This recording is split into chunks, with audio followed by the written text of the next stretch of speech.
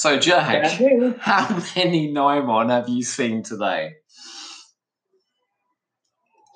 3. I have seen 3.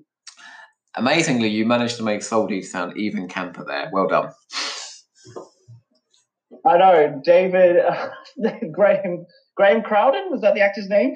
Yeah, that's right, yeah. Yeah, I'm my only objective in life is to make that man happy, wherever he may be now. And he's still with us as well. He's a very old man now, but he is still with us. Oh, really? I didn't know that. That's so exciting. Maybe we could get him to do We should get a listen to this podcast. Oh, an audio file of him just going, "The Nimon Be Praised." Well, you have just perfectly segued into the title of our show. Yes, welcome to the Nimon Be Praised. I am Joe. And I'm Jack. And this is a podcast where we discuss all things Doctor Who. And today we are going to go on. You tell them what we've watched this week. Oh, all right. Well, we are revisiting a real gem of the time of those years in the 1970s. We're a real fan favorite. And if you think no, please finish the sentence. A real doozy of a story that kept me awake, and I certainly did not have to watch in 3 segments just to get through it. And if you're thinking it's Genesis of the Daleks, you are definitely not going to be disappointed, because what we're actually talking about is the 78 story Underworld. We chose for our first episode a story that we both love. For our second, we've chosen a story that we both, don't hate, but have not enjoyed so much in the past, just to see if perhaps we would reevaluate it.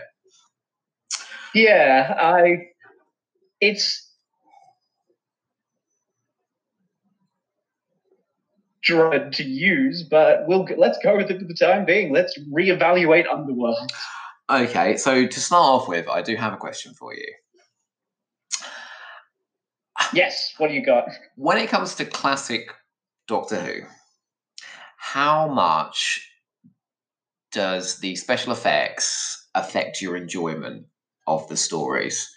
I'll put it into a bit of context, because back when I was younger, it was a real big thing for me, was that I would try and make sure that people that weren't fans would be around when I was watching the better looking stories, and I would be mortified if my family were around and, dodgy effects were on display. This thing I absolutely loved. I wanted everyone to see at its best. Obviously, the special effects in Underworld are worth a lot of discussion, and it's a big part of sort of the behind the scenes of the story. Does that affect your enjoyment and in classic Who in general? Sorry, that's quite a big question. No. I personally don't think so.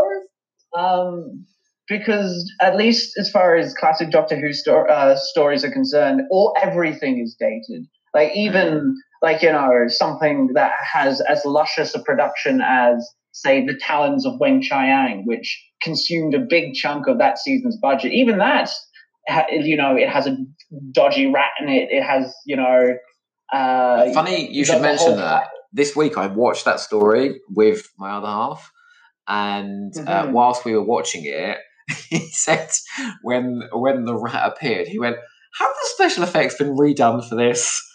Because the CGI rat on the Blu-ray looks rather good. They keep it in the shadows. And I was like, yeah, I couldn't.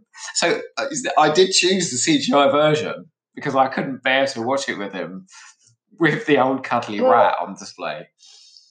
Yeah, I can see the temptation. And certainly, I think when I was also a little bit younger, I was also in this mindset as a fan where, I wanted people to love the show, and I wanted them to love the show in a way that is like, of like genuine adoration, not like a kind of mocking disregard. And this is like somewhat different, but I remember I was arguing with a friend, And I was like, no, Doctor Who is a very serious show. And he was like, no, it is incredibly camp. Like, you can't tell me Yeah. it's not camp. And I was genuinely lost. I was like, no, it's not a camp bit of telly. Like, I think as a child, we reject silly and camp, don't we?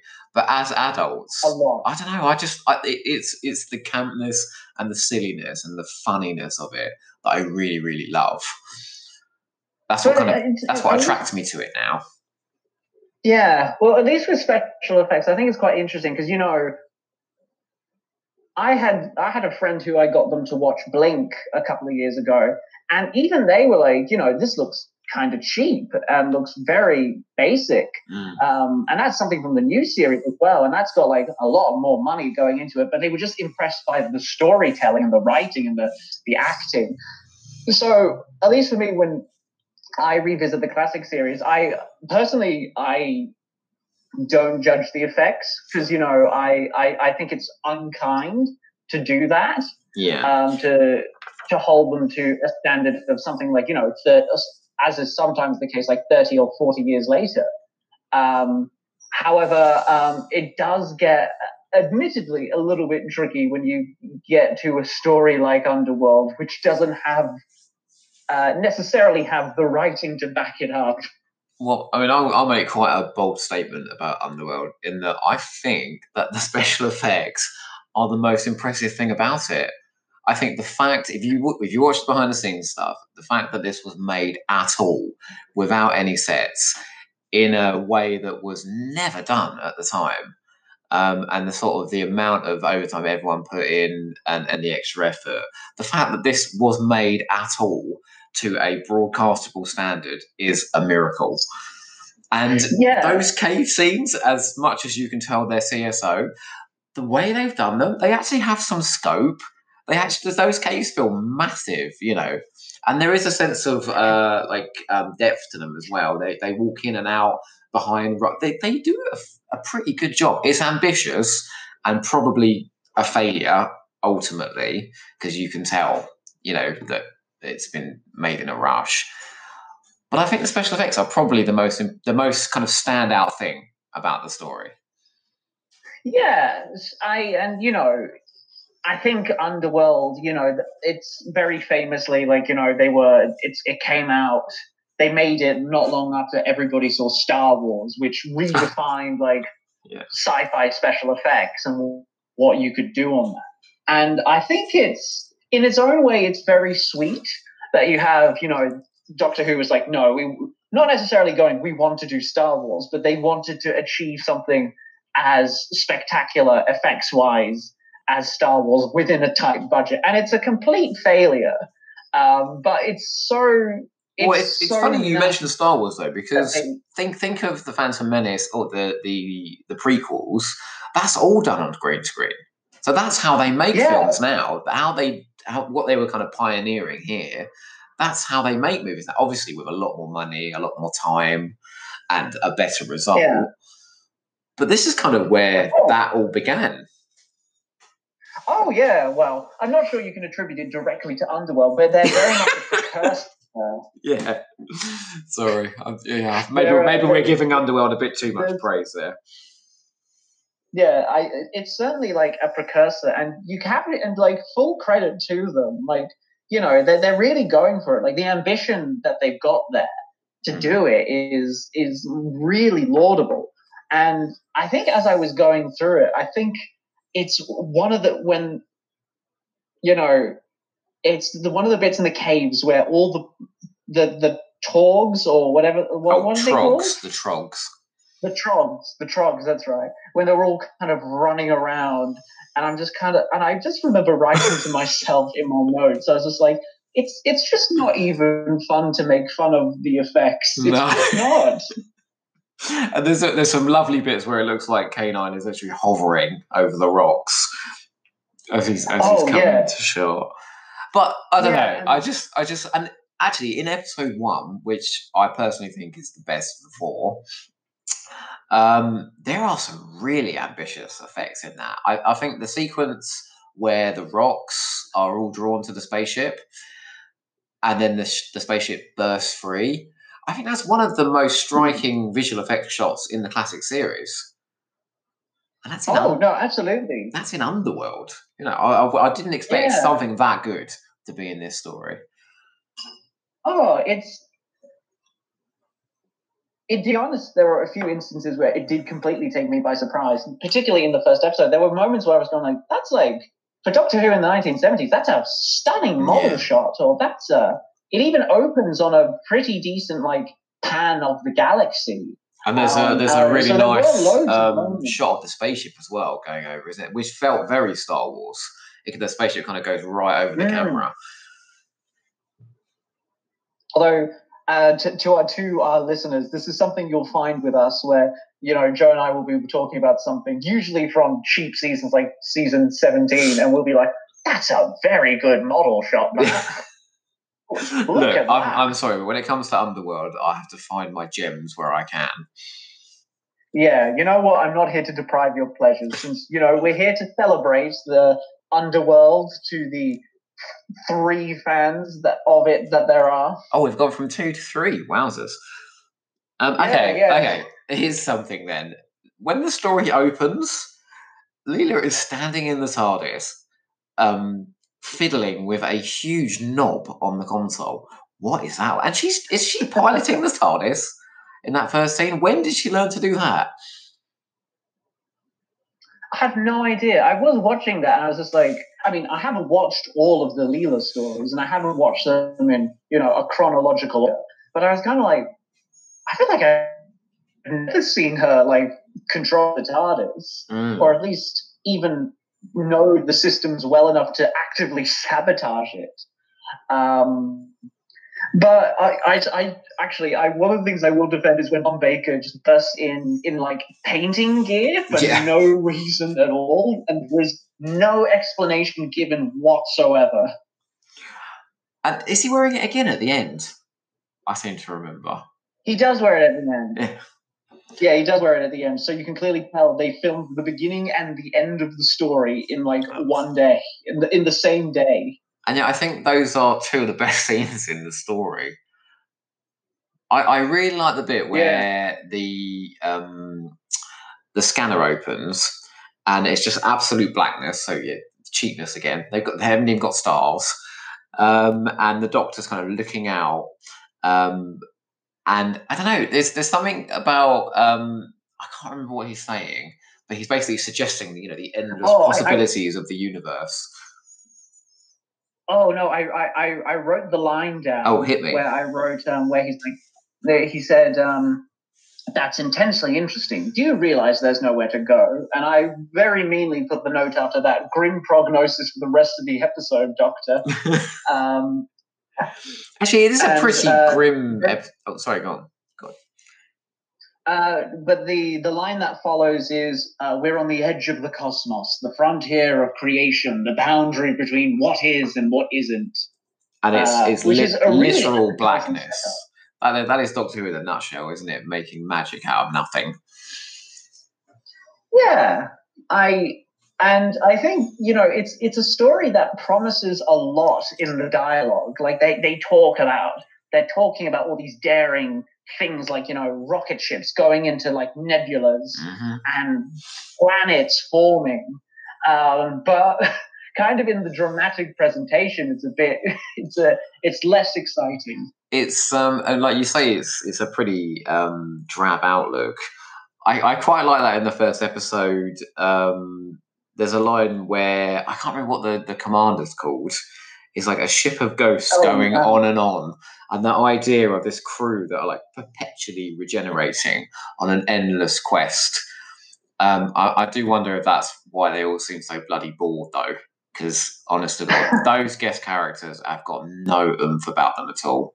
In sharp contrast to Rebos that we watched last time. Oh yeah, like I think I made a very pointed note where I was just like, you have this weird thing where not an awful lot really happens in Underworld, and it's a bit of a bore.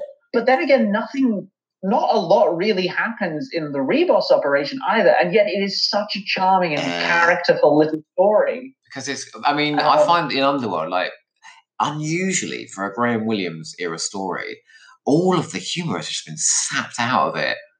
And when you take the humour out of Doctor Who, the result is it's just really quite dull. Yeah, which is it's something that I find very interesting about this story, because I don't think it's the worst Doctor, because it often appears on these worst Doctor Who story lists, and I don't necessarily think it is. I think there are worse stories than Underworld. It's ambitious. It's got like big ideas in it. It's playing around with some huge notions. I'll give it that. Yeah, but as far as like dramatic presentation goes, it is probably the dullest story. Because sorry, you were. I feel like you were about to say something. I agree, and I just don't think there are any guest characters at all that you care about in this story, and that's a big thing for me. If the Doctor and the Companion seem a little bored, and they do in this story, I don't even think Tom Baker seems particularly engaged, and that's really rare, especially in this era. But when, like, there's a moment where, is it Edas, the young slave that they befriend? His dad's in like deadly danger and about to be sacrificed, and I'm like, why do I care? Like, we haven't got to know him. We haven't got to know his dad. There's no emotional connection whatsoever. Kill him. I don't care. And that probably wasn't the approach they were going for. Oh, and there's definitely the point where I think it's in the final episode where they're buried in rubble, and I was just like, oh, that guy is still here in the story. That guy, you couldn't even remember his name. That guy. I'm really sorry, but I can't. Like, I tried. I'm gonna tell people. I tried watching Underworld. I think I was messaging you. Like, I had a bit to drink on the night where I was planning on watching it. I'd say that's medicinal when you're watching this.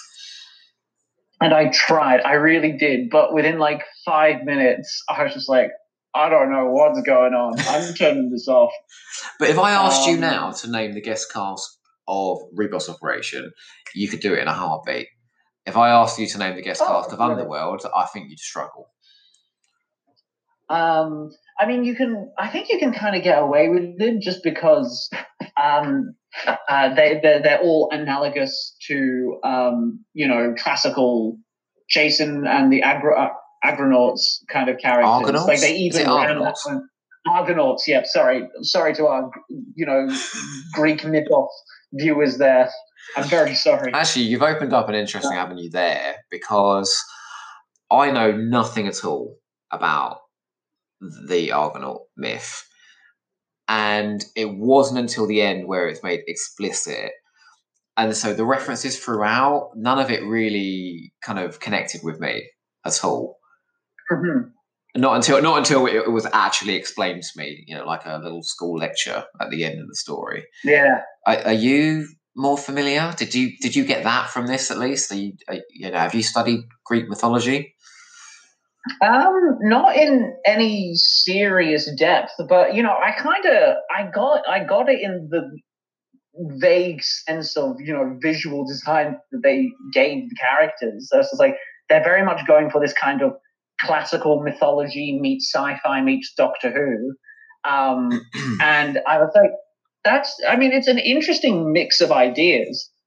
And on the bonus features, I think you have Anthony Reid talking about how you could the ancient parables really work well and when reimagined in sci-fi contexts. And I could see what he was saying, but it didn't resonate a whole lot with me because the presentation of the story just wasn't as interesting. Because I remember on the DVD they're explaining the original myth, and I was just sitting there like, it sounds really exciting, doesn't it? Like, I was just like, wow, they're sailing off to find the Golden Fleece, and I'm just kind of like, I wish I was watching that story. There's a few movies, I think. Yeah, but the funny thing is that you mentioned the very kind of vapid guest characters, and it was at the end of part 4 where I realized, because in the first episode there's that woman on the bridge who's very young. Varna. See, I don't even know. I don't know their names. The blonde one. Joe, you shouldn't expect me to remember their names. That implies I care. but the woman, who is regenerated and is made younger, and she does not appear in the story at all again until the end. Yeah.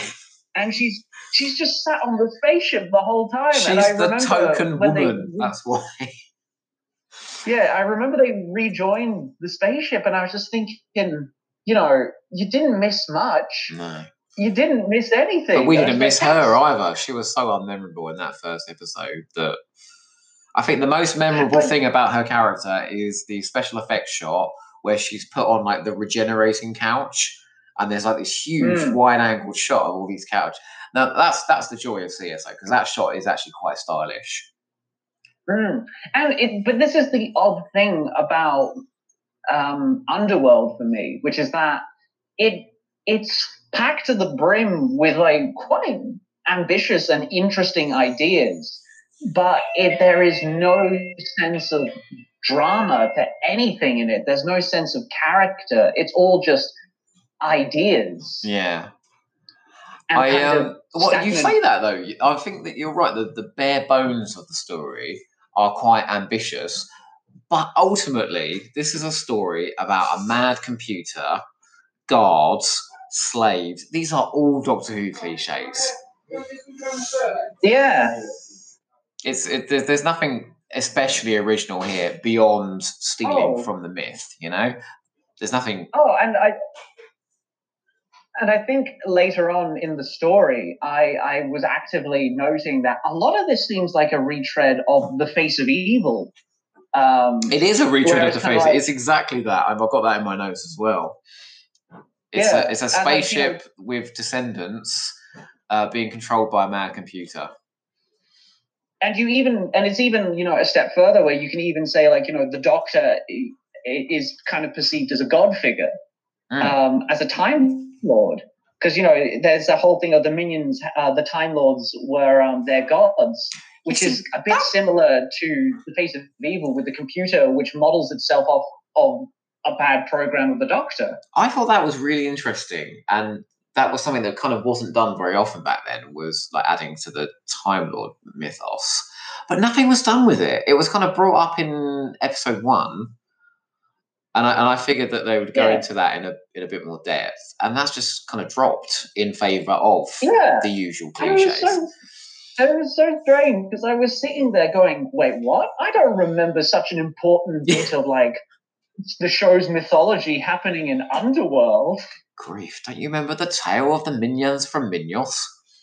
Yeah, as soon as they're like, our treatment of the minions is the reason we have a non-intervention policy, I was like, what? Never mentioned ever again. Actually, something I found very funny was that, there's the bit at the end of the first episode and the beginning of the second where the rocks are piling onto them, and they're kind of forming like a small asteroid, essentially. And God bless Dudley Simpson in that moment. Sorry, the music's great in that scene. Oh, the music's funny, and it's so the effect is actually quite lovely, particularly because it looks like a bunch of Rice Krispies falling on top of the model. But the thing was, I sat there and I was just like, this kind of reminds me of the Runaway Bride, with the whole revelation with Rachnos, that they form the center of the planet Earth. I say that it's a bit more interesting in the Runaway Bride. It is more interesting in the Runaway Bride, but it goes to show that the ideas at play here are actually really interesting. They're just lethargically executed. Like the story on the whole. Yes. So, I mean, this was a first-time director that directed this story. I think he was like a first assistant director or something. He was the guy that was on set that called the shots for the director. That was his role before this. And he was given this story, I think, because he was really good at positioning people, and obviously with all the CSO they needed. I don't think he was an actor's director, because I don't think he gets the best out of any of his actors. No, and I think in the moments, particularly a lot of the moments with the Leela and the Doctor, I think it's very obvious in this story that it is Tom Baker and Louise Jameson who are putting in the hard work for the cute little character moments. But I don't know. You've got the most charismatic Doctor here, and potentially the best acted female companion. And even they can't raise this story. Like, I can't believe they're getting material this drab. But when you think of kind of what's come, robots, Talons, Horror of Fang Rock, Image of the Fendal, we're losing Louise Jameson in one story, and this is what she's being forced to. At the end of the story, she stands, I think I sent you a screenshot, she stands there with her hands on her hips, looking really bored, and that's the climax of the story. I know. I literally wrote a note in in episode 1, when the spaceship is crash landing into the nebula, they are both just sitting on chairs. They're just sitting there watching the story unfold. And then in the final episode, when they're escaping the planet, they just sit down in the chairs again. But do you think a director like Douglas Camfield could have brought this to life more dynamically? I mean, is this just a casualty of how it was made and the rush that it was made in and the lack of resources, or is it a lack of creativity in the direction? I don't think so. I think the director's hands would have been tied regardless of who it was, because the one thing I noticed was that almost all of the shots, as soon as you get to the CSO, is that they're all like wide shots. They're as big as possible. And they're in there because obviously they're trying to accommodate for the tunnels, but because they don't have the set and they're working with technology they've never used before, they don't really know what they're doing and what it's all meant to look like. Because obviously they say they use storyboards, but everything is in like either big wide shots or mid-range sort of close-ups. There's nothing really there's a lack of it's all very samey, isn't it? It all looks very samey. Yeah, and I don't think it's not because the director wouldn't have been invested in trying to get like some character work. It's just that I don't think that they could have, because they had to accommodate for this world that had to be superimposed into the production later. I can imagine a series where there's so little budget left at the end of the season, you can't even build sets. I mean, that's just absurd. I mean, it would never happen now, would it? Everything would be, the budget would be kind of structured very specifically.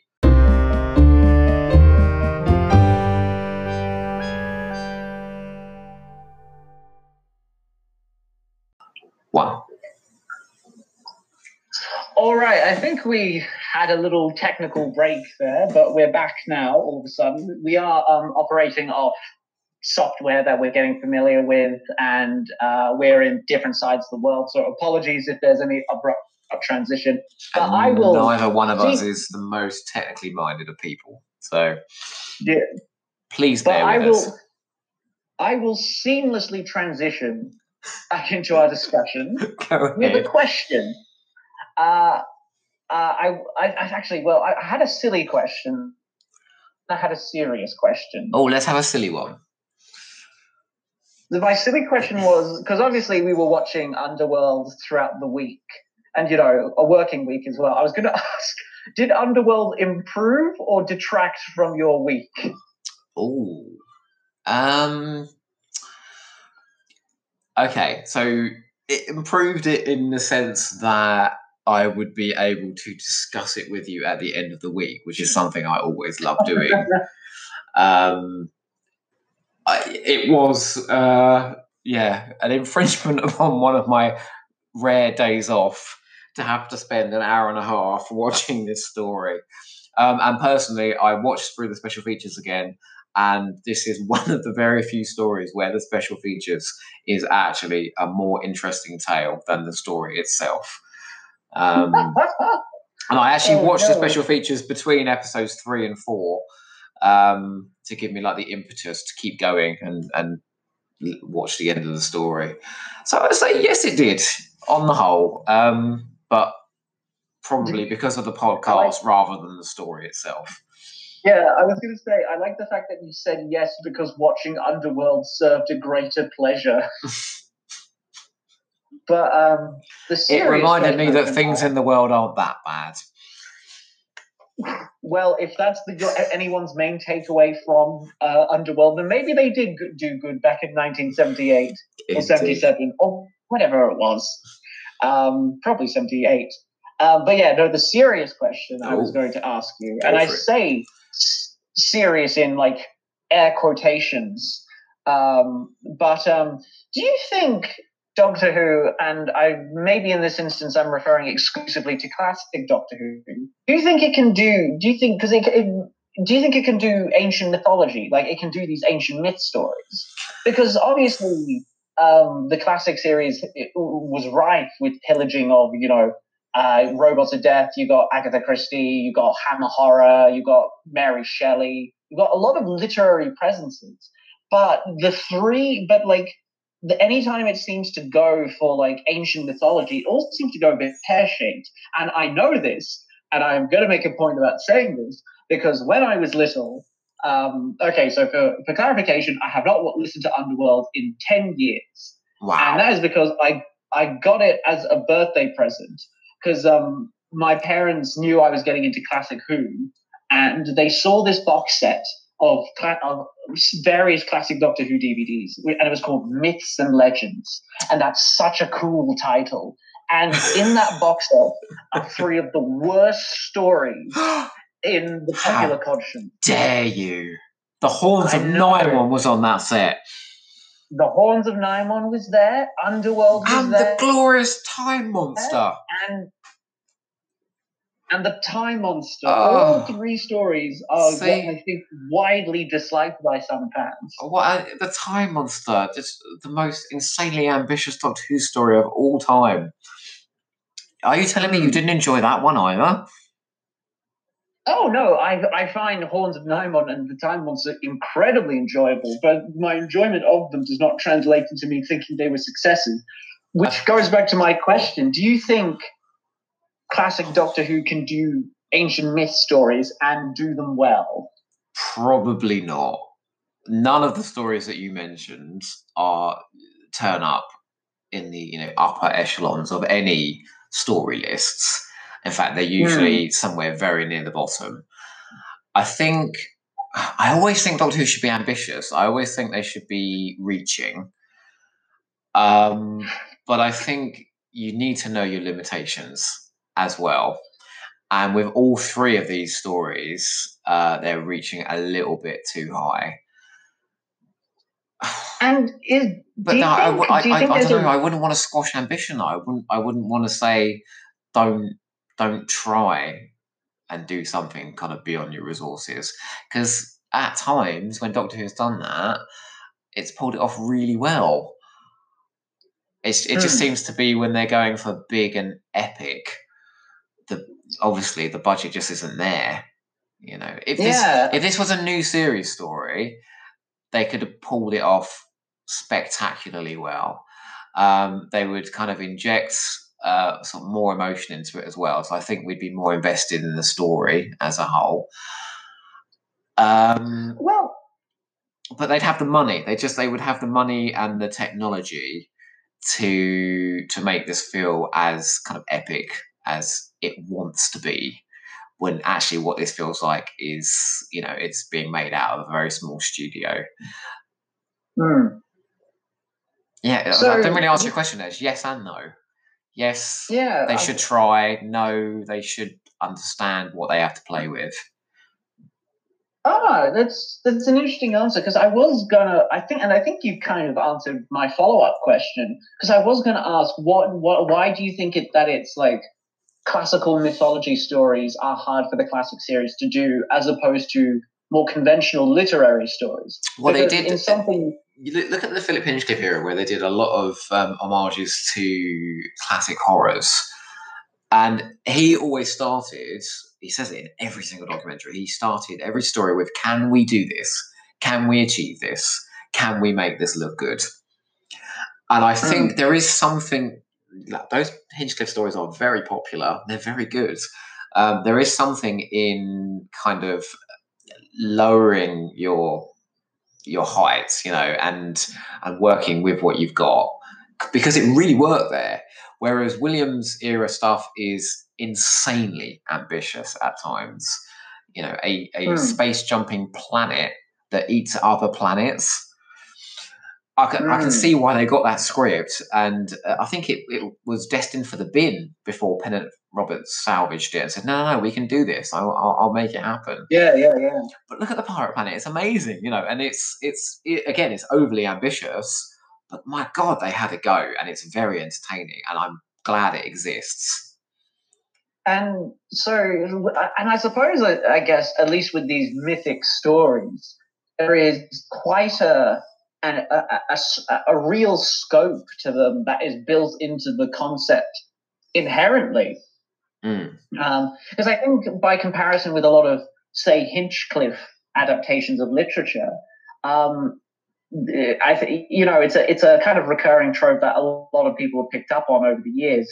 But like the kind of villains that like Robert Holmes would like to do in his literary plunders are villains who are past their prime, and they're seeking to retain their further glory, that return to their status and power and glory. Like the scope and the epic scope and sweep of these characters and those stories is implied as opposed to portrayed necessarily. Well, interestingly, when we mentioned Face of Evil earlier, I would say visually that's one of the few Hinchcliffe stories that really struggles. It's playing with like the same ideas, and again, they're very ambitious ideas. And the money isn't quite there to pull off all those ideas in that story. And that's one of the few kind of Hinchcliffe ones that approaches the Williams era of ambition in storytelling, at least. Whereas it's like you look at Holmes's probably most common trope is possession, which costs absolutely nothing at all, just a good actor and maybe some makeup or special effects that way. But but even then, most of his villains are usually wearing masks anyway. Well, yeah, exactly. It's a toughie because you try and be very ambitious and you get the Web Planet, which is obviously so far beyond the resources of what Doctor Who can achieve. It's a bit of a joke. But I don't know. Are you happy that the Web Planet exists? Are you happy they tried? Oh, absolutely. I think it's a weird thing with Doctor Who fans sometimes is that they'll be very harsh on stories that are, ambitious failures. And they'll prefer something, and they'll sometimes prefer things that are a bit more conventionally done because the quality is more, you can assure that a bit more because of the consistency. But I think the reason we all love the show is because it is so outlandish in the way it experiments and the way it's willing to let itself fail. And, it frequently does, but bless its heart for so brazenly gunning down the barrel just to give it a go. Well, I have a question for you then on the back of this. Oh, yes. The fact that this story was completed at all is a miracle. When you watch it, especially, you can see, it was a real slog. Was all that extreme effort worthwhile? Or should the budget have just been poured into the Invasion of Time, which is another story that is very ambitious and struggles because of lack of money? Should they have just had one story less and poured all of that money into like the season finale? In a way that feels like a mean question, but I don't know. I don't know. Yeah, you're quite right. Quite right, too. This is some hard hitting journalism right here. But I don't know. It's hard not to have that feeling by the end of it. You do get some interesting ideas, and with the minions. Is that enough? Ideas? Is that enough to hang a story on with no money? I mean, if that is nothing else if not the winning ethos of the show that we love. But at least in Underworld, the problem is that there's no drama. There's just ideas. You're right. And the thing that makes that this thing is so sorely lacking is either drama or comedy. Do you think in if this had been like a new series story, Yeah. I feel like the ending in particular would be like this. We'd have emotional involvement with the crew and their quest, who would probably be played by very popular celebrities right now. Yeah. And at the end, I don't know, there'd be it would be celebratory and a swelling of music, and we got to the end of the, we saved the slaves, we found our descendants, da da da da.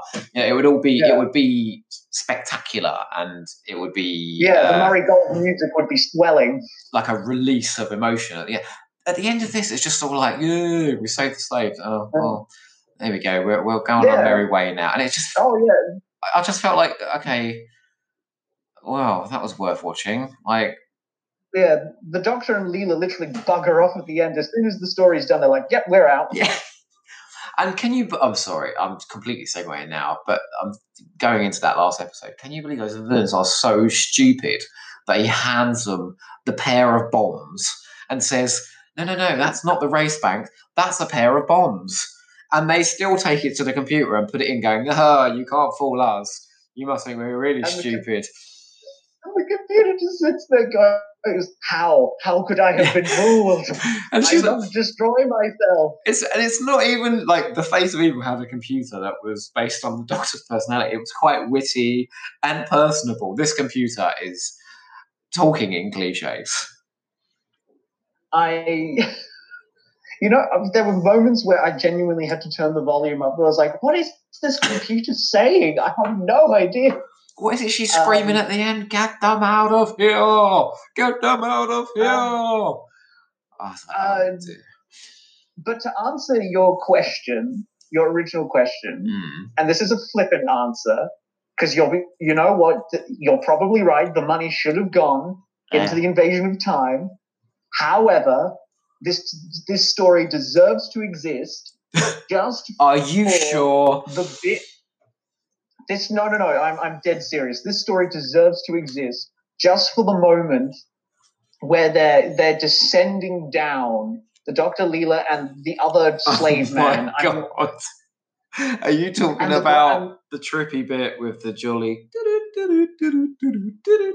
It's so funny. It is what the hell, though? Thing in that episode. It's like this weird bit of fantasy in this really drab story. It's like, okay, so and the Doctor and Leela are just there. They're so bored, and they're just flapping their arms around as gravity drags them down the screen. He, like flapping his scarf or something. And it sounds like elevator music. It's so funny. and they keep cutting back to like this execution scene. Yeah. And there are two different tones that play there that do not go. I don't think the director knew what was going on at that point. At all. Like, for example, do you remember the end of episode 3, which is the Doctor and Leela inside one of these carts with the thing over their heads, and then the cart just kind of goes up and then tips over, and I just got no sense of the danger they were in at all. I was just like, what's happening? I literally looked away for like half a second just to talk to someone in my house, and then I looked back and was like, wait, what just happened? Why's the episode over? What happened? Oh, it's so bad. I'll tell you what, there's the old adage that Doctor Who can survive anything but being boring. I will happily watch Time of the Rye, The Chase, any one of these, savage stories, The Twin Dilemma. They're not boring. This is so boring. Yeah. I've got... since we've talked about how, there's no drama and there's no character, and you've mentioned that this is one of the very, very... No humor as well. But again, you do get little gems here and there. Like you get the astronauts telling the Doctor and Leela, you will stay here, and they both turn away and pretend they're leaving and then step in and go into the adventure anyway, which is cute. Yeah, but I think that's the actors. Oh, it is almost certainly the actors trying to keep things interesting. But I just want to quickly ask you, because we talked about how there's not much drama and there's not much comedy and there's not much character. And there's not much money. there's not. Well, that's beside the point. But or maybe it's exactly the point. But you've also mentioned this is like this either the second to last story with Leela. Yes, that's right. Yeah. What would you say? What do you have to say about Leela in this story? Oh It's gosh, so this late in is her this time is as her well. weakest story by a country mile. Like she does have. I don't really feel like she's that engaged in the story. She doesn't really have anything particular to contribute to it. I think in episode 1, where she has a bit of a paddy and acts like a child, I'm not quite sure where that comes from. Where she's going, "Oh, you're all laughing at me." Like she's never behaved like that before. There are a couple of cute moments with her and Tom Baker, but I wouldn't say she's essential to the story at all, really. I don't know. I can see Louise Jameson is a really good actress, and I think she'll try and sell any material.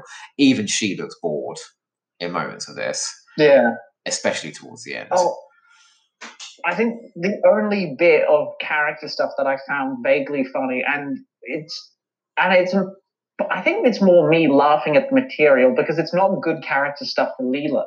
It was when she's actively defanged, when they shoot her with the nice people gun, essentially. Yeah, see, what happened with that? That feels like it should have been part of the plot as well. There's a lot of stuff that's introduced at the beginning.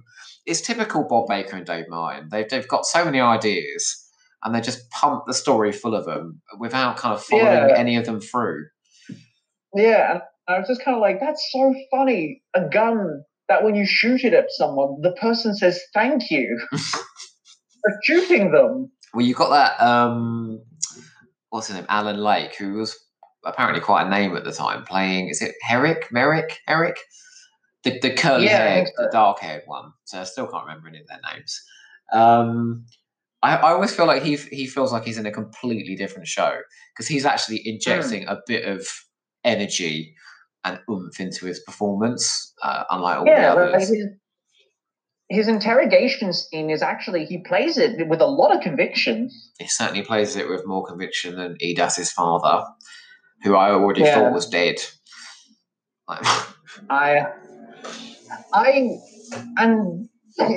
It's an odd one for Tom Baker as well, I think. He's very muted, isn't he? I think he doesn't really. I think he's concentrating so much on the technical side because apparently he was really quite good with that, and he was helping a lot of the other actors to kind of get those CSO shots done. But he seems very quiet for comparing to Rebos again, which is like 2 stories time, where he just bounds through that story with energy and enthusiasm and humour. Here, doesn't he say in the climax? I think even he's aware of the cliches in the script. The Doctor says, "Oh, you're just another megalomaniac computer." Even the Doctor knows this isn't a particularly riveting tale or original one. I find it interesting because I think the scene where he's confronting the computer is the one really doctorly moment in the script. I can't remember It's not anything you haven't seen already, but Tom Baker actually kind of revs to life a little bit more at the chance to kind of. It's very Tom Baker. The reason why he suddenly comes a bit more alive, it's because he gets an opportunity to grandstand against the villain. But how unlikely is that for you to have to say in a Tom Baker story where Tom Baker actually comes alive? Like, he drives his stories all the time, but I think this is one story where nobody really cares. And they give him not necessarily the best lines. What's that thing when they're like venting toxins? It's like, you have to blow. Whatever blows can be sucked. The less said about that, the better. Yeah, or just even, isn't there a bit where it's like, I'm a Time Lord, you're a Time Lord? It's just like, oh dear. The one scene which stood out for me with him was the very last one, where he's talking about the mythology and, pay attention, kiddos, this is what this was all about. But then it ends on such an unusual note it's when Leela so bad. kisses K9. Kisses K9, and then the camera just sort of holds for about 5 seconds, and you're like, I genuinely think this story, in the hands of a more experienced director, would have had a bit more worth to it. But it's just so stiffly executed. I find it all very underwhelming. Underwhelming. But I think that Ho-ho. I think I'm gonna hazard a guess here that it's possibly good that this story exists, if not necessarily from a dramatic standpoint, or even the standpoint of audience enjoyment, which is arguably the most important thing. Well, you'd hope.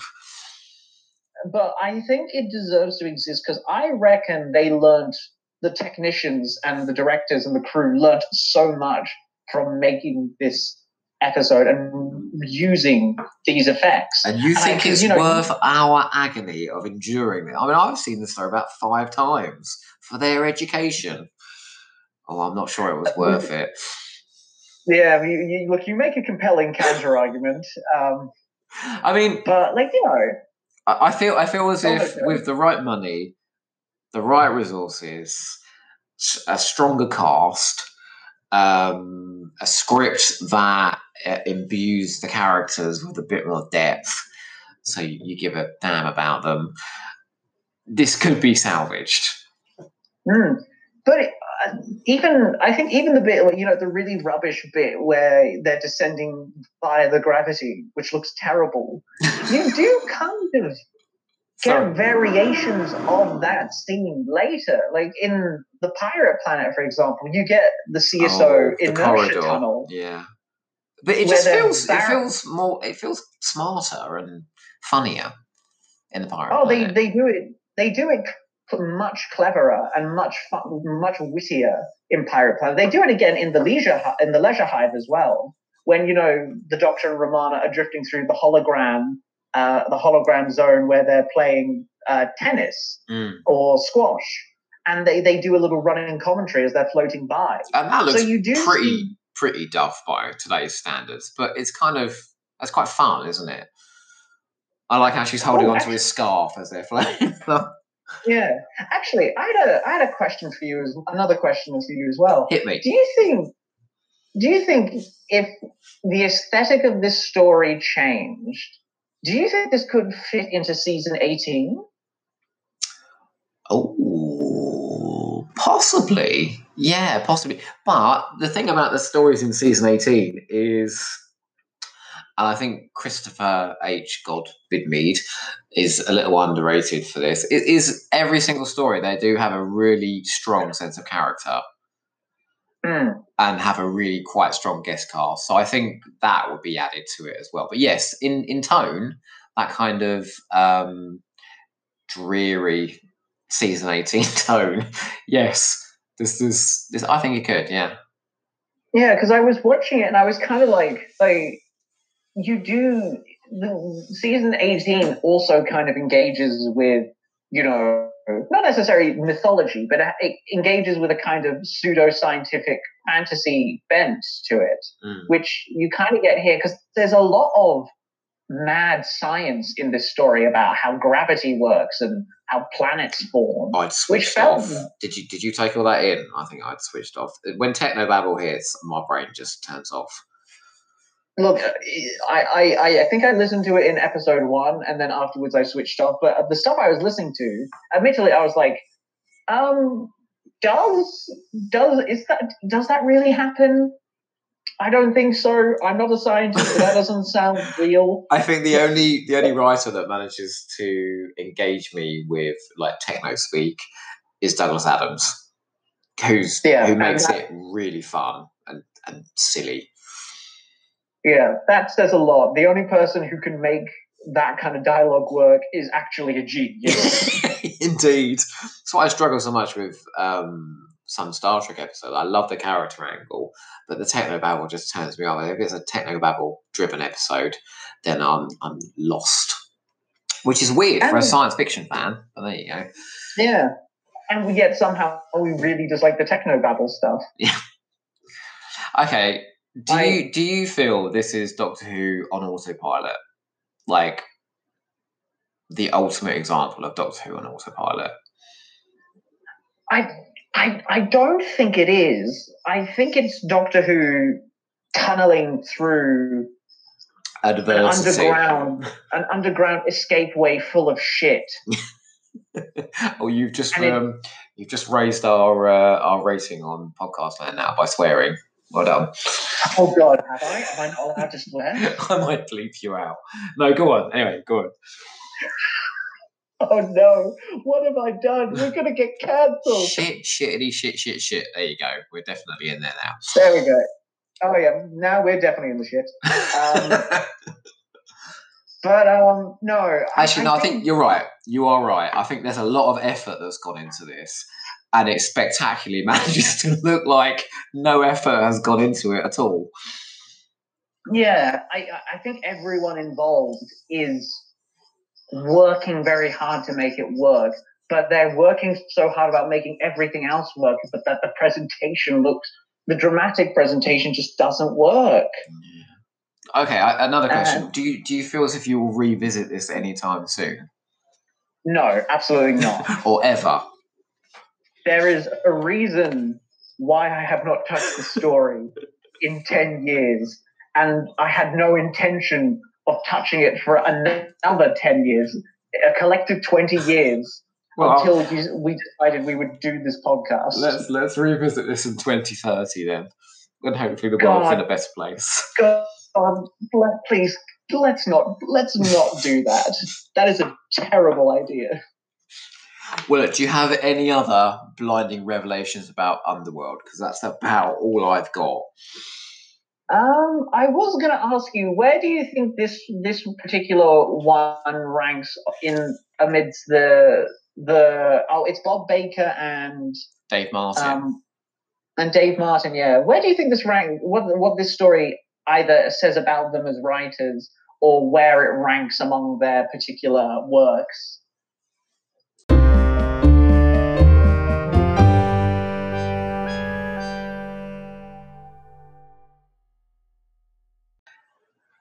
With Bob Baker and Dave Martin, I think they're pretty underrated, actually, as a pair. A lot of their stories aren't considered very popular.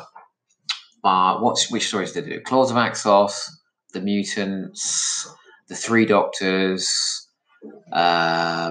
season 11? I don't think they did one, did they? Hand of Fear, Invisible Enemy, Underworld, Armageddon Factor, and Nightmare of Eden, which was just Bob Baker. All of those stories are madly ambitious, and pretty much all of them are let down by production teams that just cannot realise what they're asking of them. But I do think a lot of those stories have very good dialogue, very good characters, and quite engaging scenarios. This does not. Underworld does not at all. Skip forward a year to the Armageddon Factor. That's a really entertaining story. It's the same writers, it's the same script editor, it's the same doctor.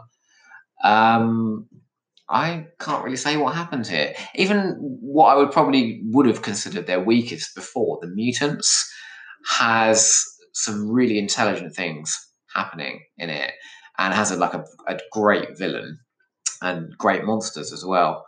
Underworld just feels like their story where everything went a bit wrong, where they probably started with a really decent idea taken from the Greek myths, but I think the script is the first problem and the production is the second problem, because I don't think there's any drama within the script for the director to realise.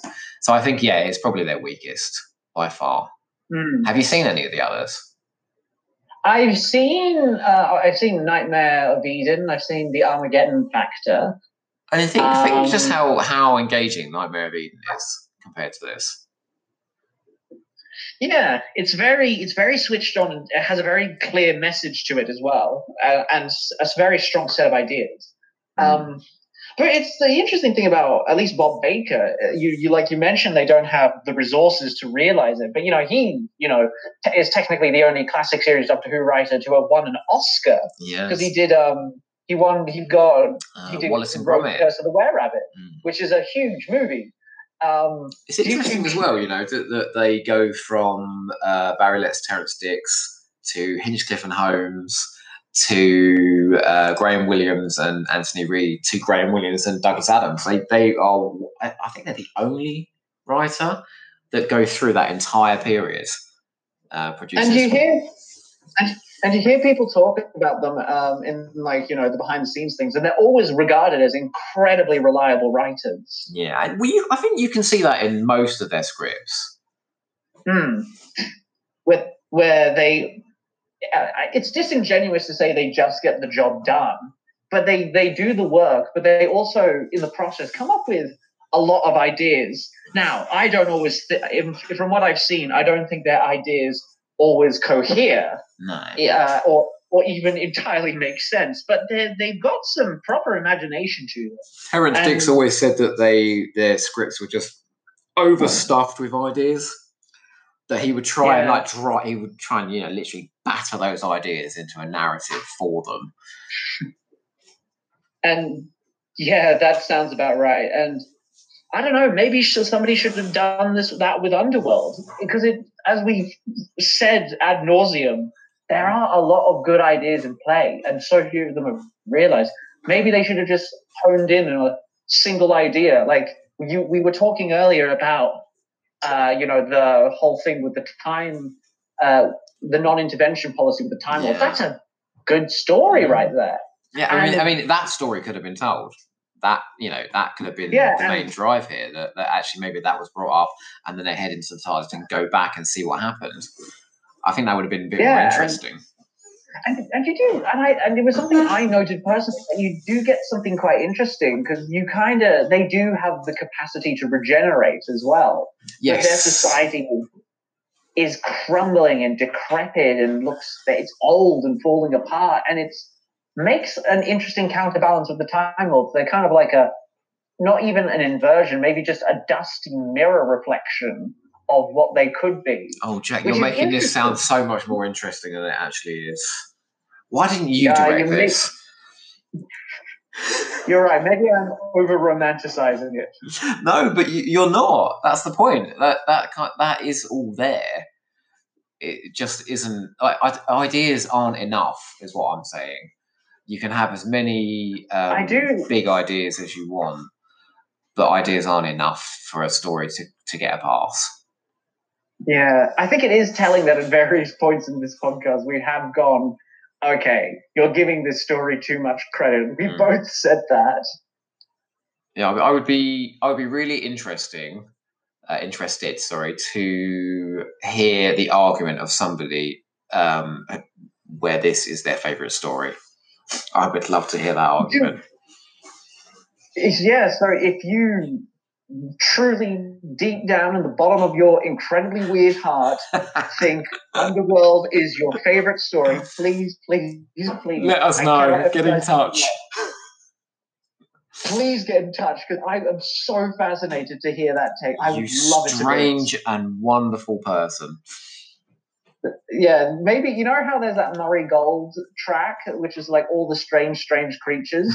Yeah. Maybe that refers to the people who love Underworld. Maybe. I would just like to hear a really smart argument for why this story is good, because I just can't see it. And trust me, I went into this with a positive mind. I went in hoping to see the worth in this story, and we've drawn out some bits that are worth praising, but I just think as a whole, blood out of a stone, this is just a real yawn of a story. But I don't think it's as horrible as its reputation would suggest. There's more promise in it than I think people than people often acknowledge. Its greatest sin isn't that it's bad, because there are loads of Doctor Who stories that are bad and they're relentlessly enjoyable. Its greatest sin is that it is dull. It is boring, yes. And but I'll go back and say this show can survive anything but being boring. Yeah, and by God, it has. Okay, well, I don't have much more to say about Underworld. Do you?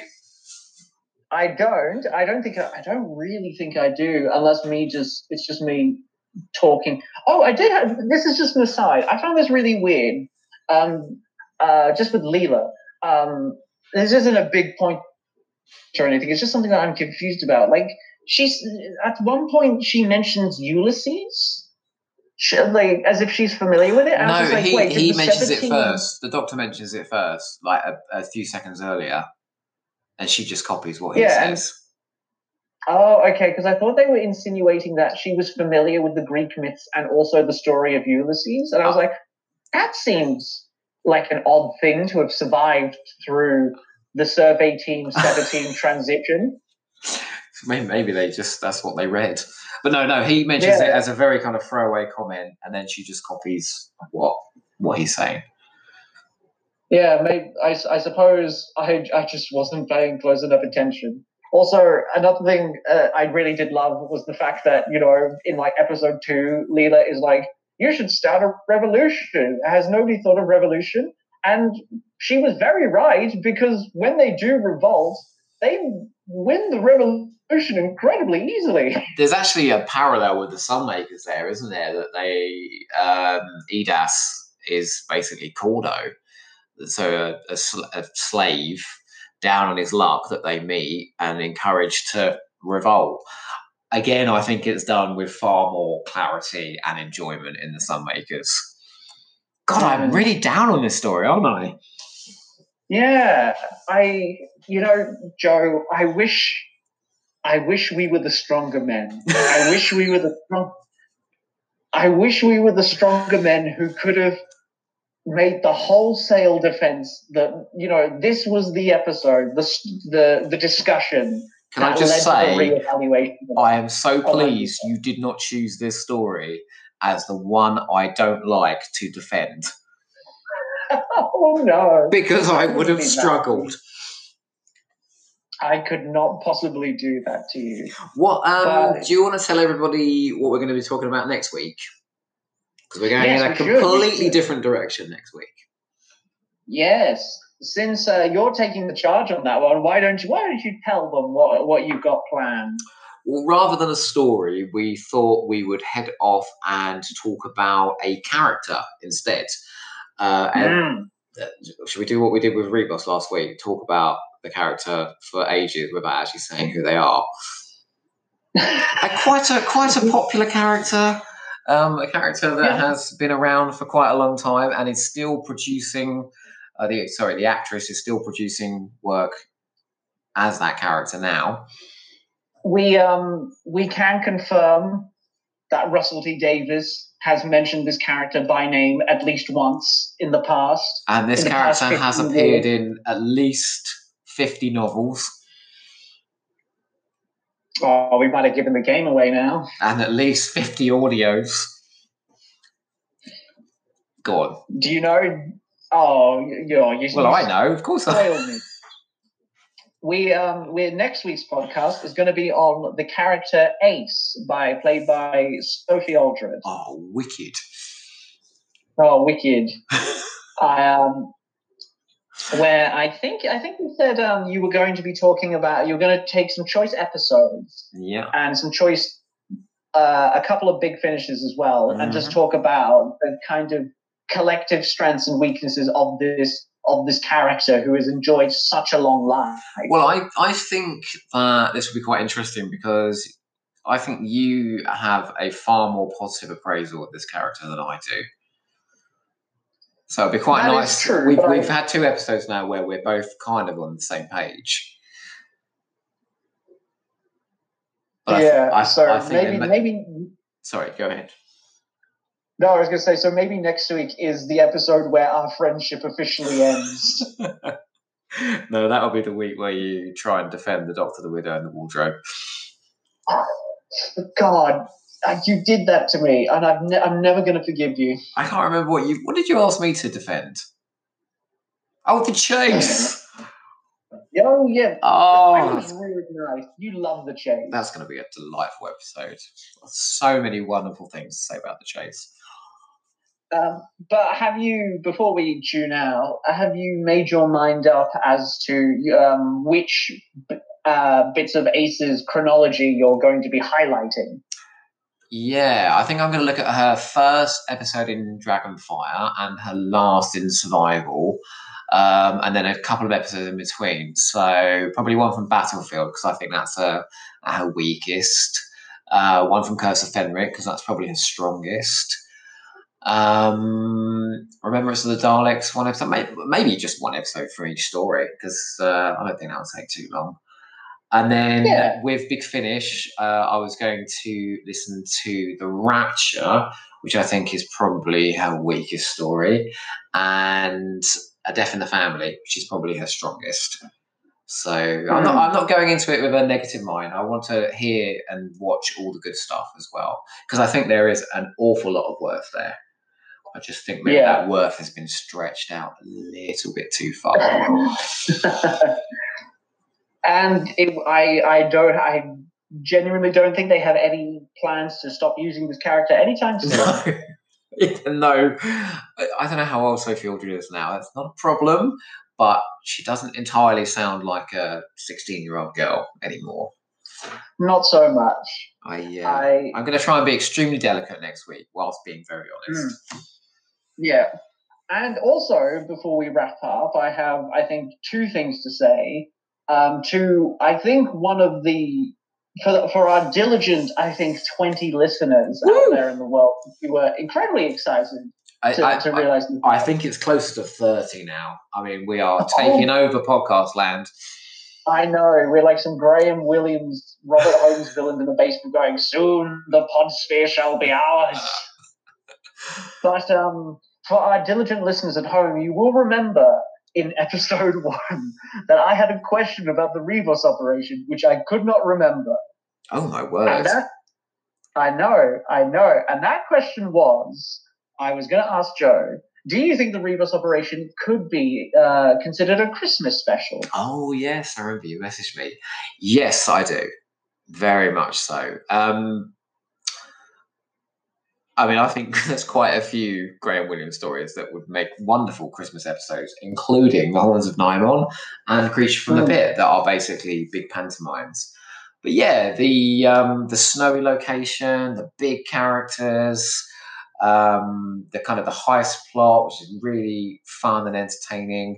Yes, I think even in like the mold of, you could kind of tweak it and have it as a new series. It would obviously be, faster edited, directed, acted, blah blah blah. But the kind of the bare bones of the story, I think you could actually do as a Christmas special now. So yes. What about you? Yeah, absolutely. It's got a big heart. It's very energetic. It's got wonderful characters. And if it crossed Russell T Davies's desk, he would go, "This is marvelous. We're putting this on Christmas." I mean, imagine how over the top the seeker would be. Russell T Davies's hands. The one you seek is here. I know we should be wrapping up soon, but you did mention that if Underworld was like a Russell T Davies story, and it would have like the astronauts would be some kind of guest characters. Who do you think the guest stars in the Russell T Davies version of Underworld would be? Oh my word! Stephen Fry, the Oracle computer. Who would the blonde, Tala or whatever name? Who would that be? I can't think of. Do you know what? Why is it when this happens? I can't think of a single celebrity. See, like the character of Herrick. That should be somebody like David Tennant, really likable, really fun. Yeah. Michael. Oh, would you get Michael Sheen as Jackson? Starring Michael Sheen as Jackson in Underworld. Oh, dear. In Underworld. We're doing it too much credit again. We are literally giving Underworld far too much credit, even in our imagined world. We're giving it plum casting. Well, we've just put David Tennant and Mike. We put the cast of what's it called? Good Omens in it. Yeah, not a bad idea. We are reaching the extremes of our positives here. Yeah. I should also, I feel like I should point out before we go that so far, and by so far I mean two episodes in, we've done a lot of Graham Williams, but going forward, we'll obviously be branching out to more than just season 15, 16, and 17. We love those seasons, don't get me wrong, and we will return to them. But we're going everywhere from, let's see now, The Chase, Doctor Good and the Wardrobe, The Pandorica Opens, The Big Bang, Time and the Rani, which I'll be talking about in one episode. I don't think you said what your guilty pleasure stories are, but I'm sure they'll be quite interesting. If I say them now, people will throw rocks at my house. So we're going to kind of head back to the 60s, into the 80s, and do a fair amount of New Who as well. So bear with us. This is not the Graham Williams podcast. Yeah, even though we did name our podcast after a line from the Graham Williams era, it's just because it makes us laugh. It's another one of those red herrings. We've just thrown Graham Williams at you for 2 entire episodes. But having mentioned the title of our podcast, I feel obliged to mention that hopefully at some point in the next few installments we will have a cover art, a cover for our little podcast. It's coming along beautifully and it looks gorgeous. It's one of my friends who is an artist, and I approached her and sent her a picture of the Nimon, and she just said, "This is the superior being," and agreed. And she is coming up with a really funny picture that will adorn your screens. It will be the cover art on whatever platform you're listening to, so you will see that. But we'll give her a proper credit as well, because she's doing a massive favor. She did actually say, her dad said that if we didn't say Genesis of the Daleks was the best story ever made, that he wouldn't be listening or something like that. Wowzers. Okay, so Genesis of the Daleks is the best story ever made. It is the best story. Please tune in next week and we will tell you that again every single episode. But on that note, we have to sign off with our usual mantra. The Nimon Be Praised. The Nimon Be Praised. Have a wonderful weekend. Catch you next week. Weekend, isn't it? It's your weekend. Yeah. I'm off to work. And have a more enjoyable time than we did watching Underworld. Or if you're really, really having a miserable time right now, watch Underworld, and going back to your normal life should seem far more exciting. Yeah. At least you're not an extra in Underworld. Catch you later. Catch you later.